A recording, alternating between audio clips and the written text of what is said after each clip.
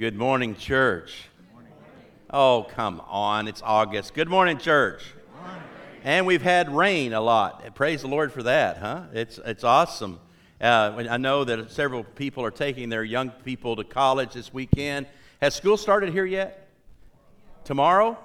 You guys look so excited. I've never seen such excitement for school starting. That's wonderful. Wake up, wake up, wake up. All right. That's great. That's great. It's good to be with you this morning. Brother John began a series in 1 Thessalonians. That's in the New Testament toward the kind of middle of the end. And I want to continue that with him. And we'll be tag teaming a little bit on the themes out of 1 Thessalonians. But first of all, I want to pose 5 questions to you this morning. The first question is this on the screen. How did you... Not again. Jesus help me, amen. How did you see God at work in your life this week? You might want to write these down in your Bible. They're in front of my Bible right here. They stay with me all the time. How did you see God at work in your life this week? Second question is, what is God teaching you in His Word this week?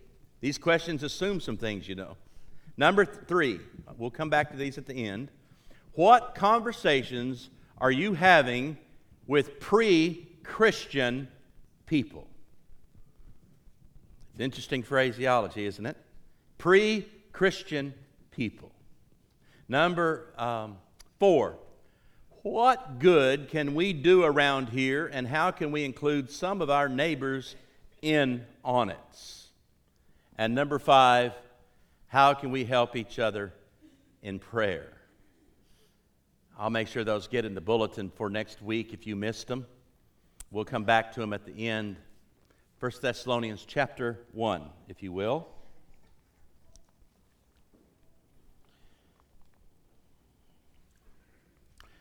Beginning in verse 4, "For we know, brothers and sisters, beloved by God, that He has chosen you, because our message of the gospel came to you not in word only, but also in power and in the Holy Spirit and with full conviction, just as you know what kind of people we proved to be among you for your sake. And you became imitators of us and of the Lord, for in spite of persecution, you received the word with joy, inspired by the Holy Spirit, so that you became an example to all the believers in Macedonia and in Achaia. For the word of the Lord has sounded forth from you, not only in Macedonia and Achaia, but in every place where your faith in God has become known, so I have no need to speak about it. For the people of those regions report about us what kind of welcome we had among you, and how you turned to God from idols to serve a living and true God, and to wait for His Son from heaven, whom He raised from the dead, Jesus, who rescues us from the wrath that is coming." Let's pray.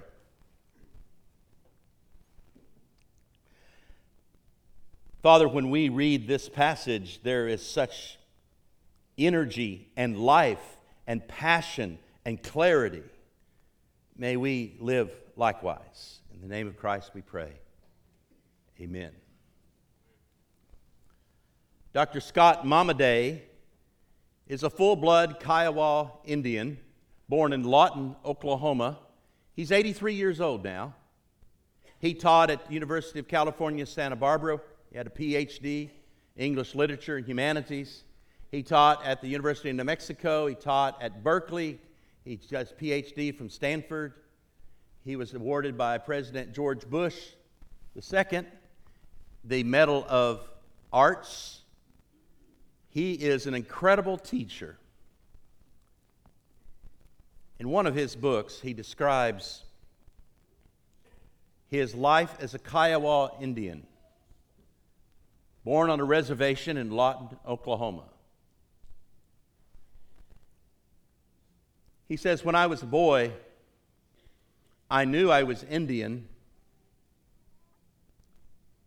but one day my father took me out in the country to the old woman's house. So in an old beat-up pickup, we rounded the corner, went up the hill to a small little framed house in southwest Oklahoma. And he said, "Son, you'll spend the day with the old one." My father got into the pickup and left. And as a young boy, I sat and listened to the old one.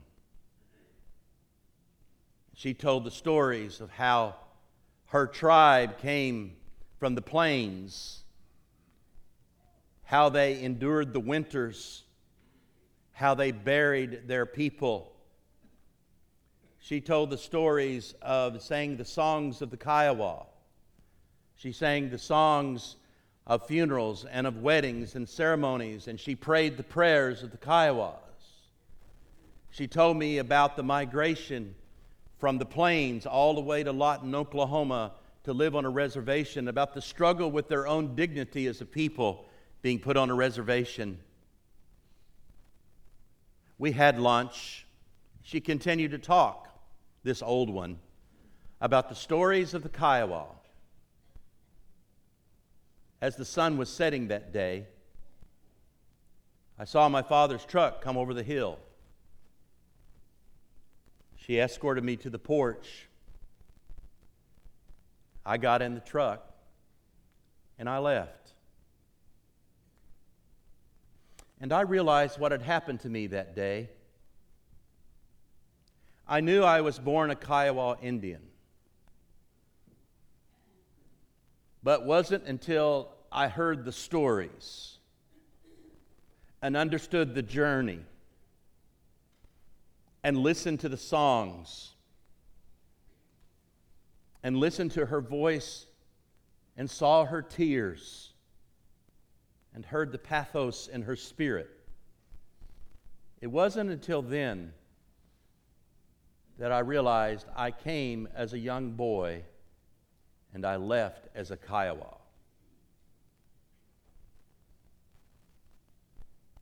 Folks, that's the gospel. That's the gospel of Christ. It's the story. It's the story of God. It's the story of the gospel. It's about identity. This young man knew he was a Kiowa, but he didn't understand all that meant to be a Kiowa until he heard the story. Until he heard the story from the old one. And he saw the tears in her eyes, and he heard the joy in her voice. And he came as a young man, knowing he was Kiowa, but he left a full Kiowa because he embraced and understood and heard the story. That's the gospel, folks. You can know a lot of Bible. You can be a good person. But what is it that animates your life?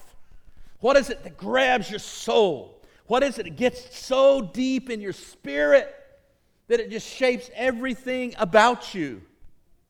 Thessalonica was a seaport city in the first century, about 200,000 people. It was a crossroads culture. Had lots of pagans, idols, lots of things from all around the world. Thessalonica was such a significant seaport city in the first century that the capital of the known world at the time was Constantinople. Can't even say the word. And they'd given serious consideration to making Thessalonica the center capital of the world. It was that important of a place. And when Paul originally came there, he was only there 3 weeks. 3 weeks. He shares the gospel. People come to know Christ. The city continued to be like it was. The idols continued to be present. He was there 3 weeks. He gets run out of the city. So Paul and Silas and Timothy, they're with him. And he writes this letter, probably his first letter, around AD 50. And you think, what do people who have not known the gospel very long or known God very long, the God of Scripture, what do they really need? Well, they need reassurance about who they are and what decision they made to follow Christ. So he reminds them that because of their deep commitment and because they've embraced this story of Jesus Christ, they now have a new identity. And he mentions that they turn from idols to serve a living God, not just a dead God in the form of an idol. And there's plenty of idols around Thessalonica. What do people need that are young Christians? They need to know that they've made the right decision. They need reassurance. They need comfort. They need prayer. They need a reminder of what they've done and where they're headed and what drives their life. So you know what drives their life? We call it the eschaton. We get the subject of eschatology in it. It means the last things, the end times. If you'll notice verse 10 of chapter 1 of 1 Thessalonians, it says, They are to wait for His Son from heaven, whom He raised from the dead, Jesus who rescued us from the wrath that is coming. What drives the New Testament is the eschaton. What drives the New Testament is the subject of eschatology. You take eschatology out and you just kind of float around until the end comes. But when the end comes, there's going to be a change. When everything's headed, it's not circular, it's headed in God's direction. And what they understood was this gospel that we receive, we didn't receive it as just words like another philosopher in town. We received it with full conviction. We received it by the power of the Holy Spirit. Notice the language that he uses here. Our message of the gospel came to you not only in word only, but in power and the Holy Spirit. There's something going on beyond themselves because of the gospel of Jesus Christ. And it's full conviction. When these people that are new Christians made a decision to follow Christ, it was a complete decision, and it ordered everything in their life. Everything. Notice the text. You know what kind of people we proved to be among you for your sake. What's Paul doing? You became imitators of us. Now, Macedonia and Achaia, basically, we're talking about Greece. We're talking about Greece. You became imitators of us. Imitators. You know how we lived among you. Paul says, look at the gospel we modeled. Look at what's orienting our life. When I read this text, it becomes apparent to me that what's present is passion. What's present is something that's alive and something dynamic and something that's being lived in and through the people. So here's the question out of 1 Thessalonians chapter 1. How's the word been sounded forth at Lamar Avenue the last 5 years? Who's come to Christ in this town because of your witness, your passion, your life, your energy, your gospel life? Who's done it? That popping's driving you crazy? I'll be John Cannon for a few moments.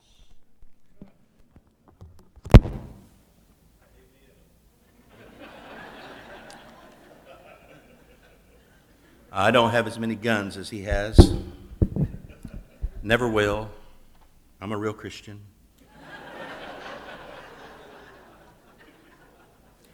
I'm just jealous. That's all there is to it. So the central question out of this text this morning is, how's the word been sounded forth? Because there's some synonyms in chapter 1, and it all says gospel. If you look at the text, our message of the gospel, there's the word message. There's the word gospel. You receive the word with joy, inspired by the Holy Spirit. Something radical changed in their life. This wasn't church as usual. This wasn't just something that, well, let's go to church today and go home, take a nap, do a little yard work. We'll wait till next Sunday, see if the preacher's interesting or not. No. There's something that shaped them, something that gave them life, something that oriented them, something that motivated them. Paul was only there 3 weeks with these people, folks. 3 weeks. 3 weeks. That's it. What Paul's concerned about is, I thank God upon every remembrance of you. So there's this large pyramid. And this pyramid, the base of it is verse 4 following. The middle part of it is mentioning you in prayer. And the top part is, we give thanksgiving for you. Thanksgiving. Remembering you in prayer. And we know. What do we know? We know that you are living a certain way because of the gospel of Jesus Christ. There's passion. There's life. There's energy. Who in the world is sharing their faith in this church? I'm not asking you to be obnoxious like I am. I'm not asking you to be wise like John. I'm not asking you to be something you're not. What's driving you in your life?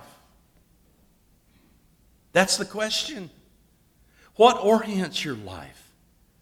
What do you wake up thinking about? Someone told me a long time ago, whatever you're losing sleep about is really what's going on with your spirituality. If you want to know what's going on in your spirituality, what are you losing sleep over? That's the point where God needs to meet you and the point where your faith needs to show up. You see, he told them, and John talked about a healthy church last week. He talked about a healthy church. It's not always the signs of big numbers. It's not always the sign of all the stats that we talk about. How many were at church today? What's the contribution today? Those are the measures of a church. Yeah, the real measure of a church is faith, hope, love. The real measure of church is grace, mercy, peace. The real measure of church is the gospel of Christ, the Holy Spirit, the power. The measure of a church is a transformed life in Jesus Christ. Who can walk in here and feel energy and life and joy in the Holy Spirit? Nobody fills my heart like Jesus. Well, there were 5 of us clapping, I think. Well, clapping, we just don't do that in Lamar Avenue. And I'm just not comfortable. So it is about you. It's not about the gospel. I'm going home. I can say that. John can't. I mean, seriously. What is ordering our lives?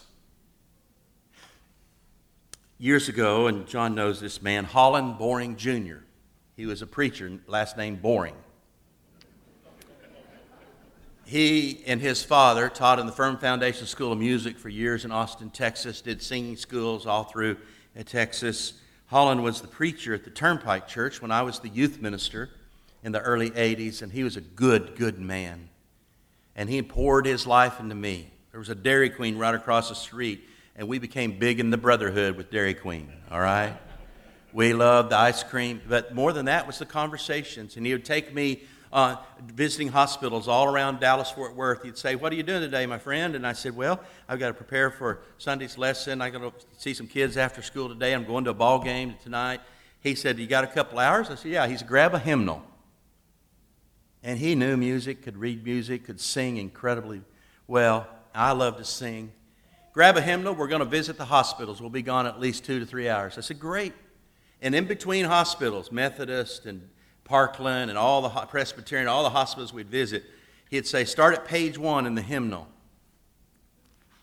And he said, "We're just going to sing all the way to the hospitals, between hospitals, and all the way back home." And over about 5 years, we made it about 250 songs. That was our routine. I learned songs I didn't know. He had a beautiful voice, but here's what he used to say to me: "You'll be preaching someday, my friend." I said, "Oh, I don't know, Holland. That scares me to death. I was 24, 25 years old. I don't know about that. I mean, that's a big response. You'll be preaching, trust me. God's given you a gift. You'll be preaching.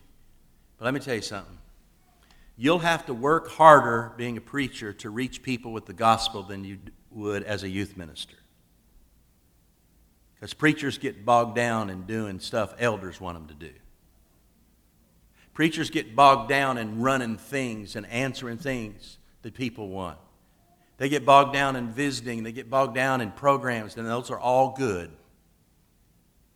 But what you'll find is, being a preacher, it gets very difficult simply to sit down one-on-one and share the gospel with somebody because your life is so busy doing church. Anybody preached before? Can I get an amen on that?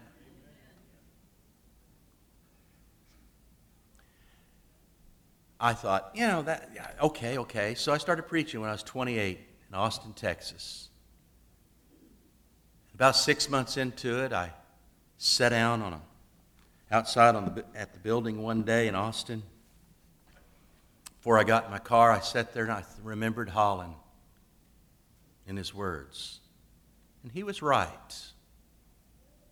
Isn't it ironic that what we saddle preachers with keeps us away from the very thing that 1 Thessalonians 1 is about. Building relationships, letting the gospel sink in your life, building relationships with people.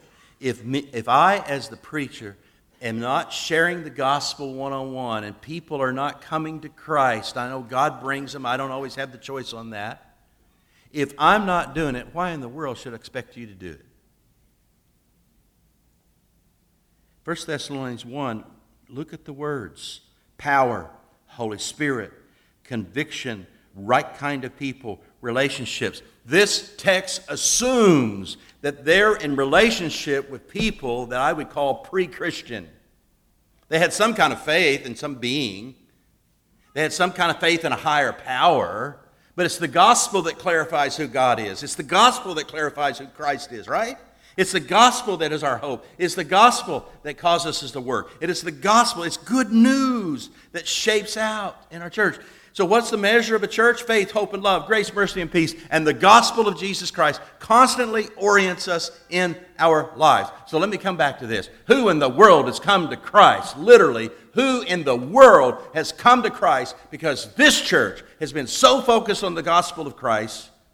It's what drives you. It's what shapes you. It's what you're about. It puts all the other arguments about church, they pale in comparison. Here's what matters. Here's what matters. There's all kinds of ways to do in church. Whether I clap or don't clap. Whether I sing or don't sing. Whether I have a team or don't have a praise team. Whether I do this or not. Whether we meet on Wednesdays or not. Meet on Sunday. Whether we do small groups. There's always something that people are going to disagree about in church. Can I get an amen on that?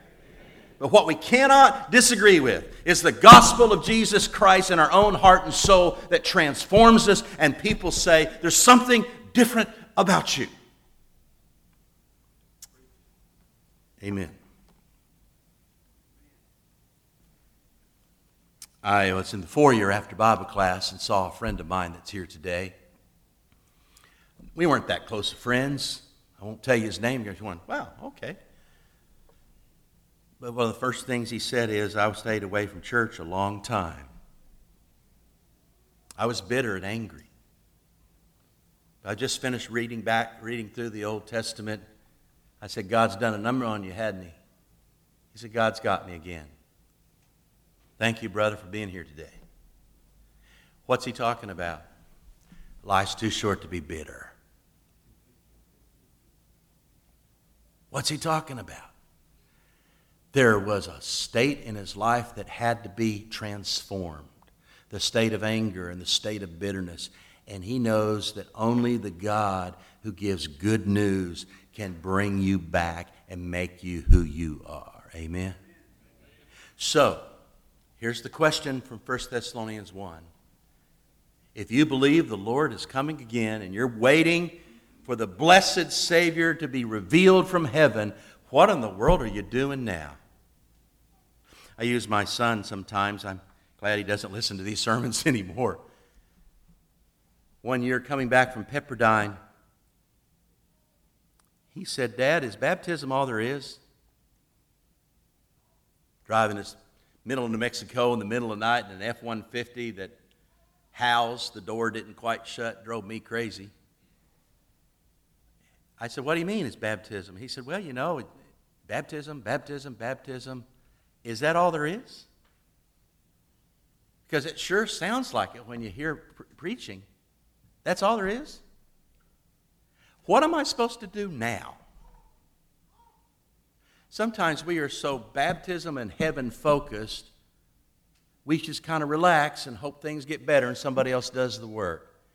This group of people were described as people who had a work of faith, a labor of love, and a steadfastness of hope. They didn't wait on the preacher. They didn't meet in a building at certain times. They were young Christians, and they needed good understanding about God and the gospel and their relationships with this pagan culture they lived in. Now, does that sound timely or not? I encourage you this morning to answer the question, starting with your own soul. Where am I in my faith? Where am I in my hope? Where am I in my love? Because of the gospel and the good news of Jesus Christ. And I ask you this morning to answer the question, who in the world of Paris, Texas, has come to know Christ because someone has cultivated a relationship? So now we're back to 5 questions. If we can put them back on the screen, here's what you leave with. This is the practical application. How did you see God at work in your life this week? Who did he bring into your life? What's going on? What are you losing sleep over? What's God pushing you to change and do and rejoice in? Number 2, have you been in his word? It assumes it. What's God teaching you in his word? What's God teaching you in the word? Number 3, what conversations are you having with pre-Christian people? Now, I use the phrase pre-Christian, and it's not unique to me. Because sometimes we say, well, they're unchristian, or they're unbelievers. I meet people all the time with a pretty generic belief in God. Don't you? I meet people who are pretty good people by the world's standards. As a matter of fact, I meet people in Rotary and Lions Club and at city council meetings, and I have friends in the community and friends in my neighborhood. They're just as good a person morally as anybody sitting in this pew. They're just as good as you. So don't be arrogant about how good you are because you're a church person. But what conversations are you having with pre-Christian people? What skills do you need? What habits do you have of bringing up not this? Hey, I'd like for you to come to church with me. Some people aren't ready to come to church, folks. They're not ready. What they need is you consistently in their life. But if your pattern in your life is always with us good church folks, who in the world's going to reach them? If your habits and your rhythms and your patterns are always, if you're not praying for God to open up a door for the gospel, Colossians chapter 4, that's what he asked them to pray about, that a door might be opened. A conversation with people. You can try it today before you leave right here in this room. How you doing? I'm doing fine, pretty good. Glad we got some rain. Got to get the field cut. It's good for the cows, you know. You doing all right? Yeah, we're fine. We've just been traveling a lot. Change the question. Start with yourself. How are you doing spiritually? Different question. It'll stop them in their tracks. You can try it today with a friend of yours. Over lunch, that you usually go with the same people in the same way, at the same place, at the same time. La-di-da-di-da-di-da-di-da. We know how to do that. I'm not saying it's bad. We just are creatures of habit, aren't we? Try it with the people you go to lunch with today. Just ask somebody the question. Look at them right in the eye and say, how are you doing spiritually? That's a lot different than talking about how are you doing. It automatically takes it to a different level. And then you can start having conversations about faith. I'll never forget the day that I asked a person at Mansfield Church of Christ going up the aisle, how are you doing spiritually? And they said, terrible. Is that what you want to hear? And I said, it's honest. For what can I pray about? Well, I don't even know if God's going to answer my prayer or not. So when could I get with you and talk about this? Oh, there's no need to talk about it. You're too busy. That's just putting me off. That's all that does is shifting it away. I said, no, I want to know. I ask. Eventually we got together.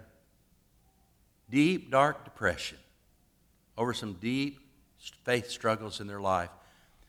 But if I would have never asked the question, she would have just come to the pew, sat, and left for years, possibly. She got better. I learned a lot, had more compassion, and grew closer. Both of us. You can do the question. How are you doing spiritually? Just start right here in your own group. Your own friends. It's a different question. I ask teenage boys that think they're all that, and they got the whole world ahead of them. How you doing spiritually? It stops them in their tracks every time. I'm doing all right. I'm doing all right. No, tell me. What do you mean? Do I read my Bible? Well, not that much. No, I'm not. I'm just, how are you doing spiritually? What's going on with you? What's driving you? What's eating at you? What are you losing sleep over? Those are the questions of what it means to have faith in God and struggle with this God and embrace this gospel, which leads us to number 4.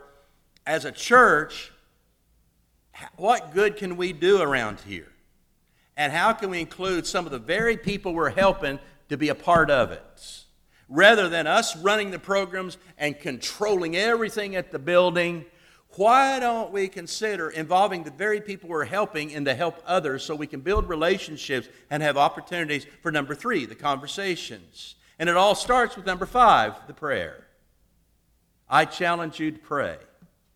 Specifically, that God brings someone into your life to have a conversation with, to work alongside in service, to open up a conversation with, so that you can feel much better about yourself in the gospel. It will make your spirit come alive. It will give your spirit life. I have a good friend named Doug Peters. Talked to him last week. He's preaching in the church in Houston. He's a Grady in this church. I have shared the gospel with and baptized more people in 6 months than I did at the last church for 17 years. 13 years. I said, what is it? He said, I don't know. But I'm telling you, they're just coming out of the woodwork. I'm baptized the whole family. Sat down and talked to them. People asking me questions. I said, Doug, what's the difference? He said, I don't know. It's just the grace of God. But I'm having more fun preaching and ministry than I've ever had in my life. I said, why is that? He says, I'm sharing the gospel. I'm watching people change. I'm watching whole families change. It's not just about doing church and arguing about church. I'm really focused for the first time in a long time. And it's not that I didn't do good back then. I wanted to, and I did, and there were good people where I was before. But I don't know what it is. There's something. People are coming. And I said, have you been praying? Oh, yeah, I pray every day. God brings somebody in my life. I said, duh, preacher. Who's willing in this church to walk down this aisle this morning as a sign and a commitment that you're going to start praying for God to come bring somebody in your life that you can serve with and have a conversation with at some point in some way? Who's willing to do that this morning? I travel a lot and I preach a lot. It's harder for me to do. Moved into a new neighborhood, not been there much. But I'll start with me. I'm willing.